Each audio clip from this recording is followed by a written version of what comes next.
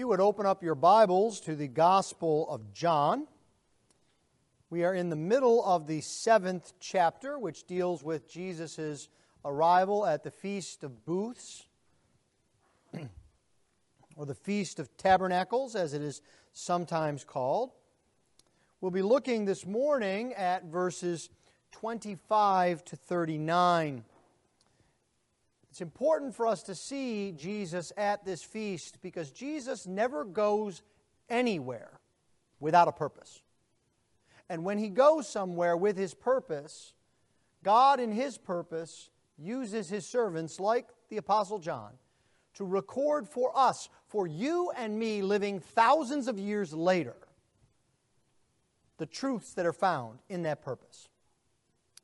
And so if you would please give attention to the reading of God's holy word. For the word of the Lord is completely inerrant. The word of the Lord is completely authoritative. And the word of the Lord is completely sufficient. John chapter 7, beginning at verse 25.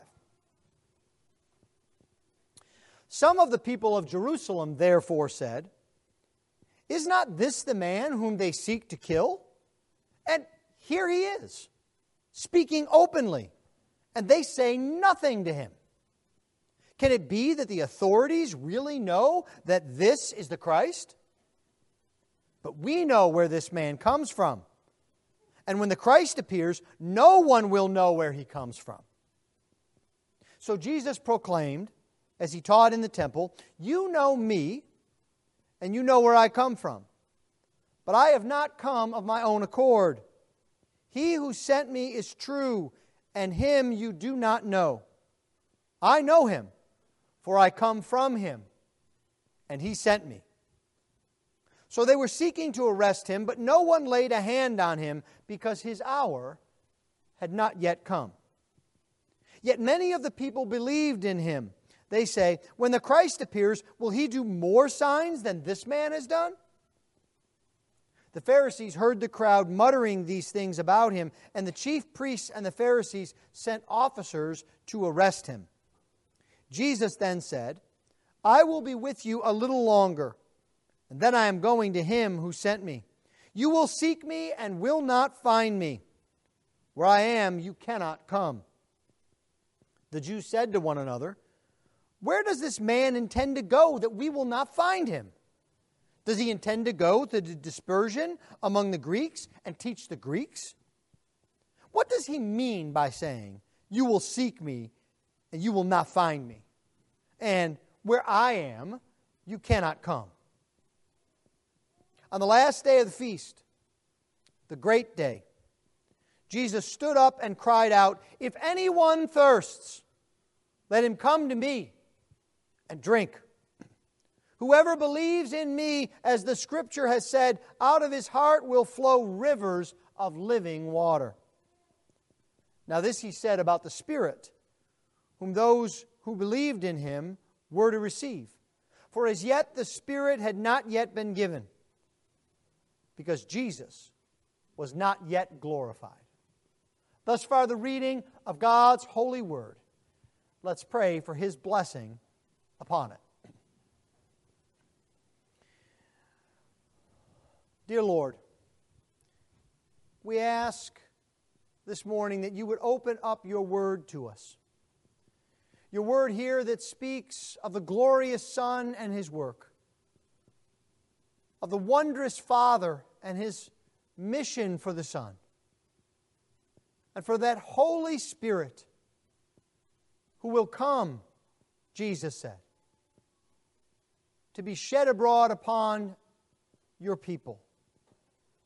As Your people, Lord, we claim Your grace, and we pray that You would bless us even now by the grace of Your word. This we ask in Christ's precious name. And all God's people said, Amen. Well, last week we saw that Jesus came to this great feast of the booths. You may recall that this is the most popular of all of the major Jewish feasts. But Jesus did not go to this feast to perform miracles or to create a following. Instead, he went to continue his teaching to proclaim the good news. And whenever Jesus taught, there were different reactions. And this occasion was not unique. But even now, when people are told about Jesus and about his claims in the Bible, there are differing reactions to Jesus. So this incident is typical of the ways in which people respond to Jesus. And so it's helpful for us to see ourselves and the others around us in the mirror, if you will, of the people at the feast. But it's more important for us to see what Jesus says about himself. And so this morning, I'd like us to see three things from our text. First, we see that there is a confusion that has gripped groups at the feast. And then second, we will see that there is a condemnation that the Pharisees and the chief priests have laid upon our Lord Jesus Christ. But then thirdly and most importantly, apart from the confusion and the condemnation, Jesus brings us clarity as to who he is. We see who Jesus is because Jesus continues to reveal himself. Well, let's begin then by looking at the confusion that has gripped so many at the feast. Jesus is here at the feast, and as is often the case, he is causing a stir. We've seen this over and over again. We've seen huge crowds gather around him. We saw at the last major feast, the Passover, that Jesus healed a lame man to the wonder of everyone. We've seen Jesus feed 5,000 plus, and everyone was excited about that. And then, as Jesus taught them, we saw them walk away from Jesus after he had taught them directly what it meant to follow him. You may remember at the beginning of this chapter, Jesus' brothers told him to go and recruit support for his ministry by doing miracles at the feast. And we saw just last week that Jesus told those around him to judge not by appearances, but with true judgment. And so now we see groups interacting with Jesus at the feast. And the first such group that I want us to look at are a group of Galileans in verse 31. John tells us, "Yet many of the people believed in him. They said, 'When the Christ appears, will he do more signs than this man has done?'" Now, this group is likely a group of pilgrims from the countryside, many of them from the land of Galilee. And John calls them many of the people. These are the country folk. To the Jerusalemites, these are country bumpkins. These are people who are here for the feast at Jerusalem. They're a bit rough and ready. They're from the rural area of town. They're just here for a special occasion. Now, it's interesting. John calls them many of the people. And there is, in the Greek, a nickname that you will recognize. You may not have known it's Greek. These are the hoi polloi. Now, when I say that, you say to yourself, I've heard that before. Yes, it's a phrase that means kind of the unwashed masses, the many, the salt of the earth people. But literally in the Greek, they are the many of the people, the hoi polloi. That's exactly who they are. So this group comes, and they are convinced on some level that Jesus is special, that he's different. And John tells us that they believed in him. But we immediately need to ask ourselves the question, what does that mean? Because we've seen that phrase used in different ways throughout John's gospel. You may remember in John chapter 2, verse 23, we are introduced to people who believed in Jesus. But then there's this odd next sentence that says Jesus did not entrust himself to them because he knew their hearts. And what we had come to see is that they believed superficially. They weren't believing in Jesus to follow him, to dedicate their lives to him, to be his disciples. And the language here reminds us of that. Because if you'll recall, the reason in chapter 2 that they believed in Jesus was because of the signs he was doing. And what do we see here in verse 31? They believe in him because they say, come on, could anybody do more signs than this guy?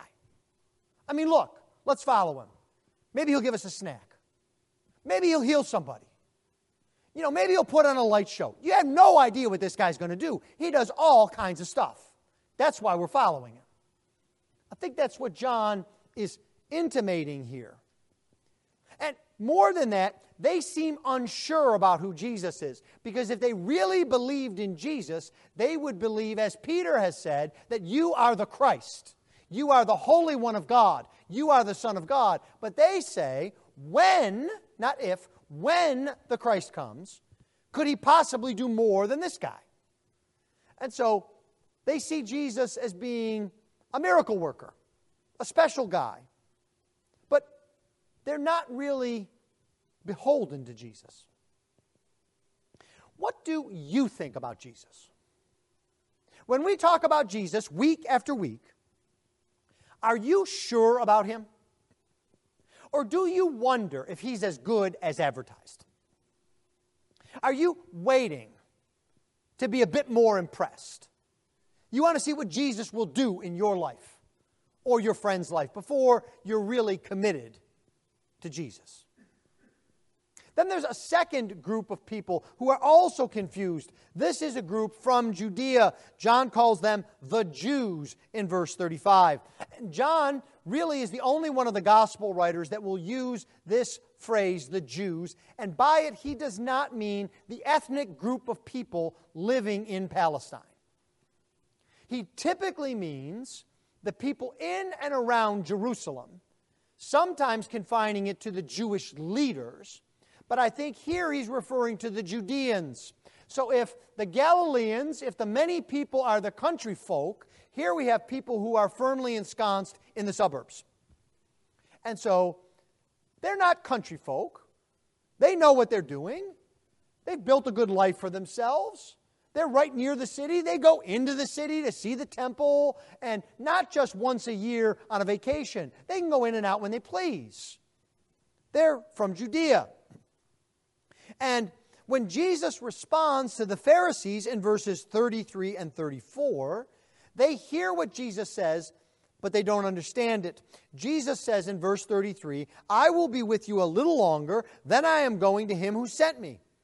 You will seek me and you will not find me. Where I am, you cannot come. And they hear this, and like many others, they miss the content of Jesus' words.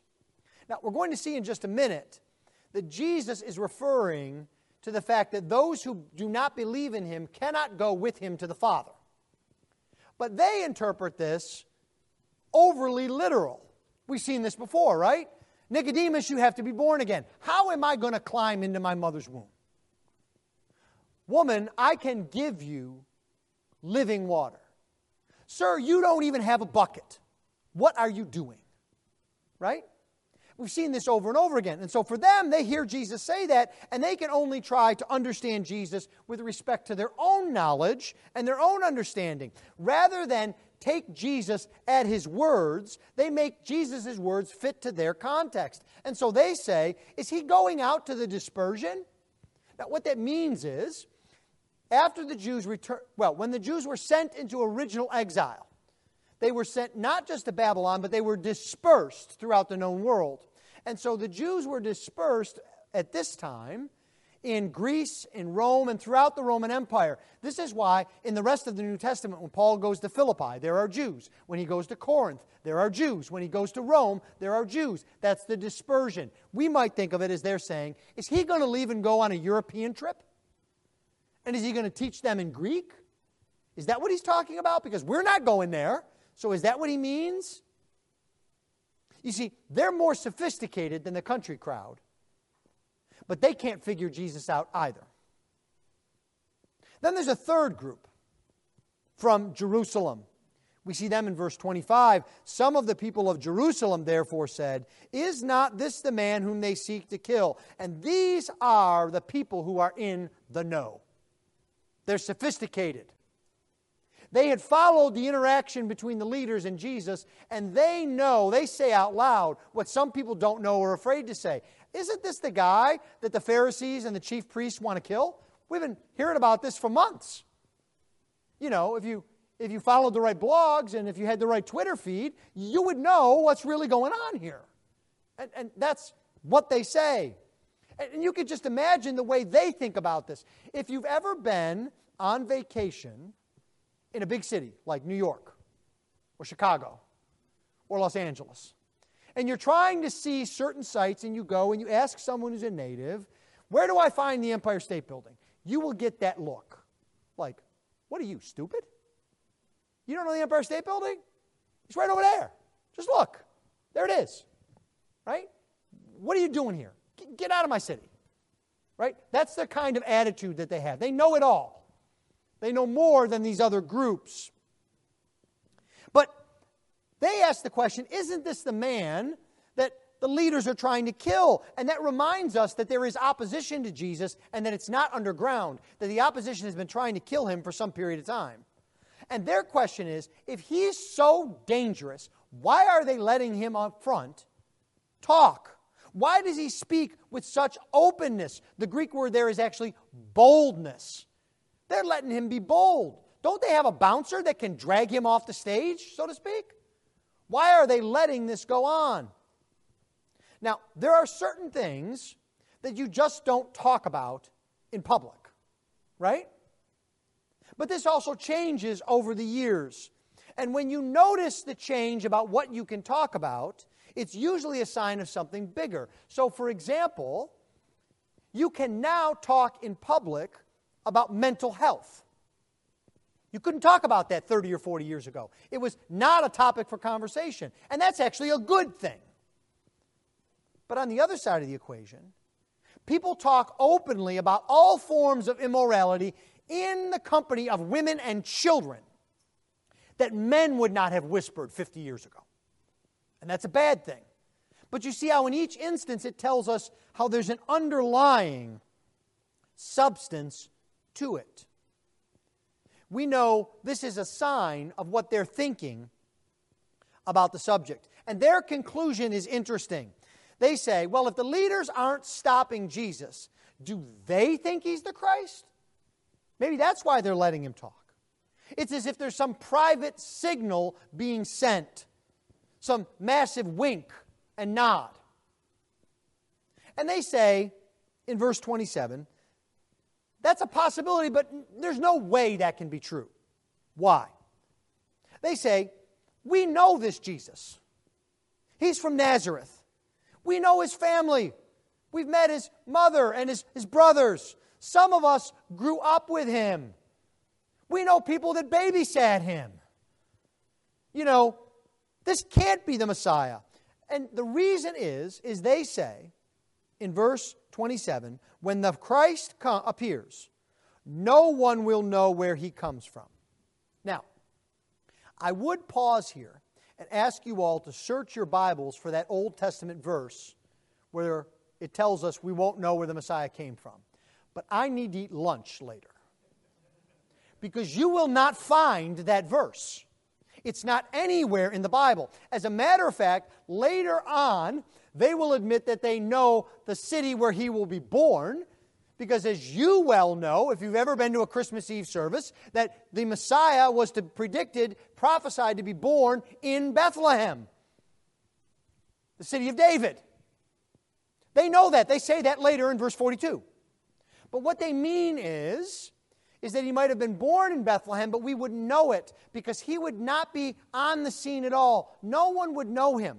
He wouldn't be around anyone. And then all of a sudden, bam, there he is. And he changes everything. He overthrows our oppressors. He tells us what to do. We don't know where he came from. We don't know how he came. We don't know which direction. He's just there. We know that's the truth because that's what our rabbis told us. And that's what our rabbis' told them. And again, if I wanted to bore you, I could bring out book after book of the Mishnah and the Talmud and all of these commentaries on commentaries on commentaries. And they were absolutely convinced that was the case. There's only one problem. It's nowhere to be found in the Bible. So their theological error sets them up for how they have to believe about Jesus. They're very confused. Now we also see a second reaction. We've seen three groups of confused people, but now we see those who are in opposition to Jesus. And it's an established opposition. They condemn Jesus from the very beginning. Now, this shouldn't surprise us. We see this in chapter 5, verse 18. We see it earlier in this chapter in verse 1 that they were seeking to kill him. We see it again in verse 19. Jesus says, "Why do you seek to kill me?" This is no surprise to you and me. Because this group of people, the Pharisees and the chief priests that are described in verse 32, don't like the fact that Jesus won't submit to them.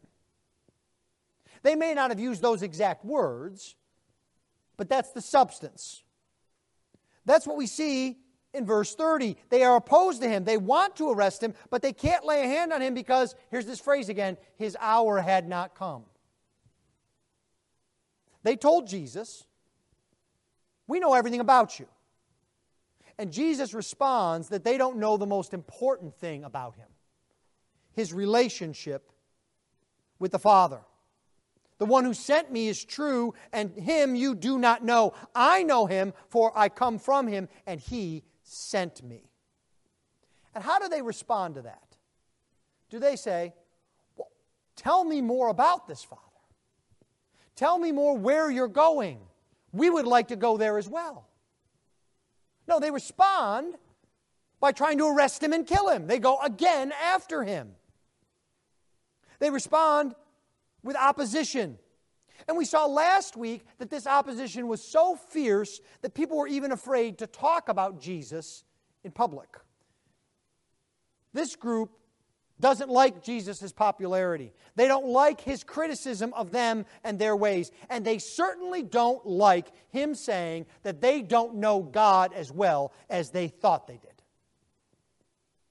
That's what Jesus is saying in verses 33 and 34.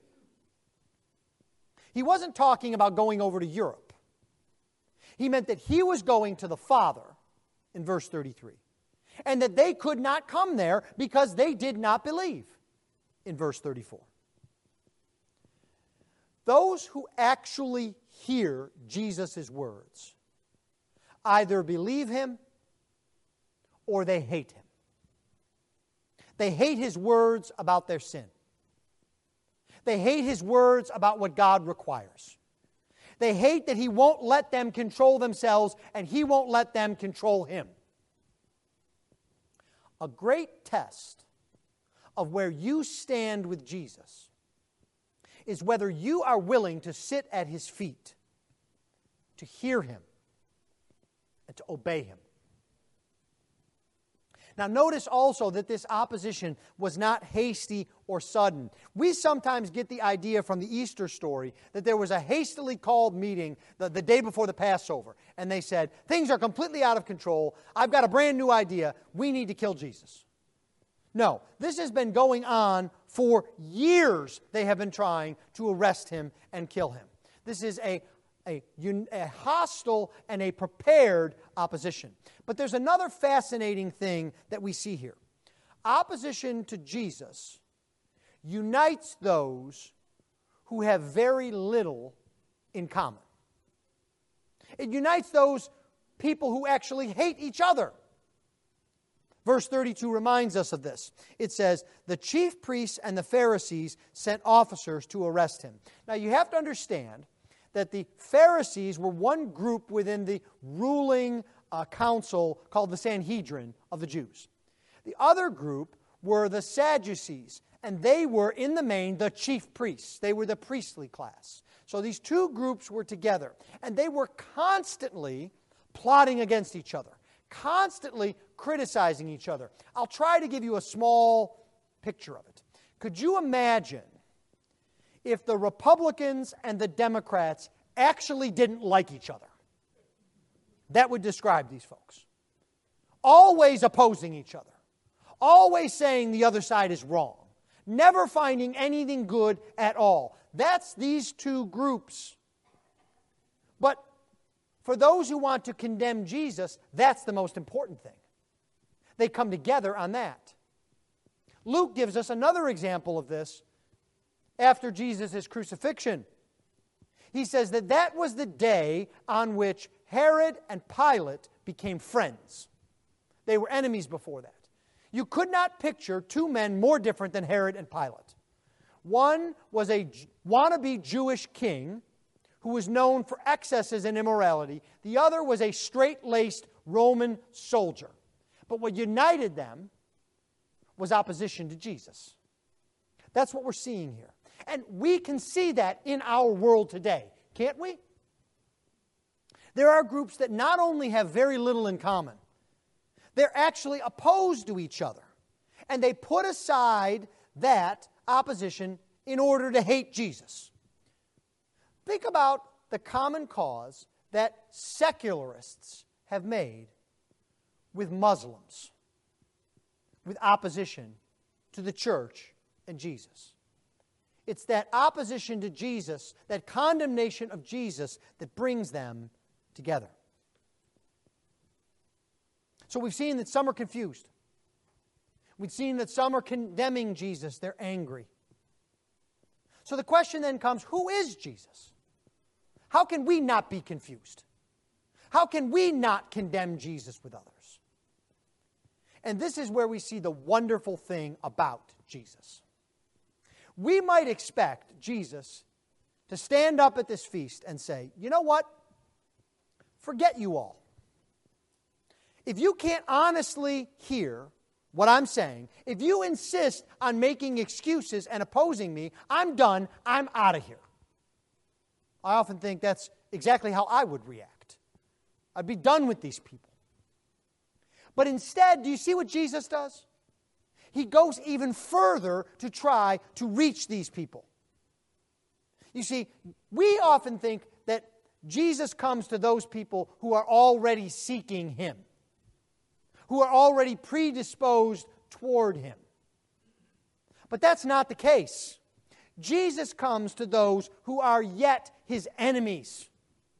He comes to those who are shaking their fist in defiance at Him.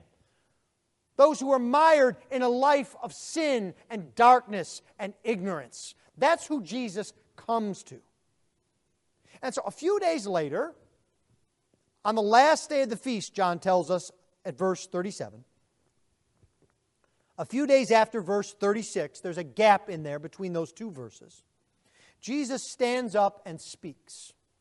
And this is as public as it gets. Jesus cried out in a loud voice so that everyone could hear Him. Now I have to say, verse 37 is one of those verses in the Bible that I have a great affinity for. Because you may have noticed I have a small reputation for being just a little bit louder than the average person. I know what it's like to cry out loud. As a matter of fact, even when I'm not trying to be loud, people will shush me because I'm going to wake up sleeping babies, or because they don't want other people in the next room to hear me. It's a common joke that my pastor friends will say, well, I was going to talk to Fred on the phone, but he just went outside and called me. And so I'm giving you this because I want you to understand Jesus is being very public, very vocal. He is yelling. He wants everyone to hear. This is as obvious as it gets. It's intentional on His part. And what does He say? Look with me again at verse 37. If anyone thirsts, let him come to me and drink. Whoever believes in me, as the Scripture has said, out of his heart will flow rivers of living water. Now, why does Jesus say that? What does it mean?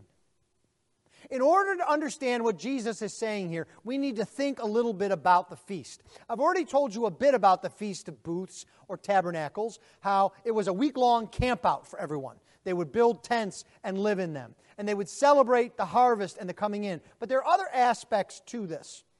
And in Jewish tradition, there are books and books written on this. So the men would make branches of various types of leaves and twigs.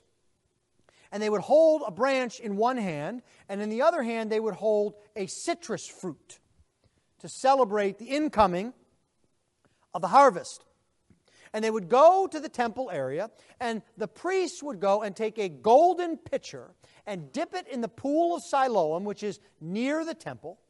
And they would come up to the temple, and they would march around the altar, not once, not twice, but 7 times. So think Jericho here. 7 times around. And then the priest would pour out the water on the altar as an offering, symbolizing God's faithfulness and provision. And all of the men would shake their branches and hold up their fruit and would say, "Give thanks to God," 3 times. And this signified not only the end of the harvest, but it signified God's preservation of Israel throughout the wilderness wanderings. And it also was a signal of God's provision of the Messiah to come. That water symbolized the Spirit. Now, I'm not just making this up. This is a great tradition throughout the Old Testament. Now, I'm going to ask you for just a couple of minutes to try to exercise your thumbs. I'm going to take us to 3 Bible passages that will give us a sense for what Jesus is saying. And the first is in the book of Nehemiah. Interestingly enough, our call to worship comes from the same chapter that we're going to look at. So you may remember that Israel went out in exile, and then when they came back, Ezra and Nehemiah led the Israelites in the rebuilding of the walls and rebuilding of the temple and the rediscovering of God's law, and along with that, the rediscovering of these feasts. And so your Bible may have a heading above Nehemiah 8, verse 13, Feast of Booths Celebrated. And so it's describing this feast and its purpose. On the second day, the heads of the fathers' houses of all the people, with the priests and the Levites, came together to Ezra the scribe in order to study the words of the law. And they found it written in the law that the Lord had commanded by Moses that the people of Israel should dwell in booths during the feast of the 7th month. So they said, we should do this feast. And what does it mean? Well, you see this in their prayer in chapter 9, in verse 15. They pray to the Lord, "You gave them bread from heaven for their hunger and brought water for them out of the rock for their thirst. And you told them to go in to possess the land that you had sworn to give them." Now, as a New Testament Christian, you should already be making the connection. Water from the rock, Jesus. The Apostle Paul tells us that. But I want you to see water providing for them. Then in verse 20, "You gave your good Spirit to instruct them, and you did not withhold your manna from their mouth, and gave them water for your thirst." So God is providing all 3 things here. Food, water, and what else? The Spirit. That's what Nehemiah is saying. Now turn with me, if you would, to the prophet Ezekiel. Now I have to confess that Ezekiel is perhaps one of the most difficult books in all of the Scripture. There are images that are hard to understand. There are allusions. Ezekiel is a difficult book, but I'm going to take you to what is a pretty easy picture in chapter 47. In Ezekiel 47, we have a picture of the temple that is being shown to Ezekiel. "Then he," that is God, "brought me," that is Ezekiel, "back to the door of the temple, and behold, water was issuing from below the threshold of the temple toward the east. The water was flowing down from below the south end of the threshold of the temple." And then as Ezekiel goes eastward, the water continues to flow. First it's up to his legs, then it's up to his waist, then it's everywhere. This water is coming out of the temple, and what is this water doing? Why is it flowing? Look at verse 12. "And on the banks on both sides of the river there will grow all kinds of trees for food. Their leaves will not wither, nor their fruit fail, but they will bear fresh fruit every month, because the water for them flows from the sanctuary. Their fruit will be for food, and their leaves for healing." Does that sound familiar? even if you can't peg where that comes from, I would encourage you this afternoon to read the end of the book of Revelation, where what happens in God's eternal city is there is a tree, and the tree has leaves. And do you know what the leaves are for? The healing of the nations. So you see, what Ezekiel is showing us here is that water comes out from the temple. It's the work of the Spirit in redeeming God's people and providing for them and in healing. That's the picture that's being drawn for us. Then we can go to the prophet Zechariah, chapter 14, verse 8. On that day, living waters shall flow from Jerusalem, half of them to the eastern sea and half of them to the western sea. It shall continue in summer as in winter. And the Lord will be king over all the earth. On that day, the Lord will be one, and His name one. There's again those living waters. Then if we skip down to verse 16, then everyone who survives of all the nations that have come up against Jerusalem shall go up year after year to worship the King, the Lord of hosts, and to keep the Feast of Booths. And if any of the families of the earth do not go up to Jerusalem to worship the King, the Lord of hosts, there will be no rain on them. And if the family of Egypt does not go up and present themselves, then on them there shall be no rain. There shall be the plague which with the Lord afflicts the nations that do not go up to keep the Feast of Booths. Do you see what Zechariah is saying here? If you want to be with God, if you want to have living water, if you want to have rain, if you don't want plagues and punishments, what do? You go up to the Feast of Booths. And what Jesus is doing is, He's saying, I know you've read Ezekiel, I know you've read Nehemiah, I know you've read Zechariah, I'm the Feast of Booths.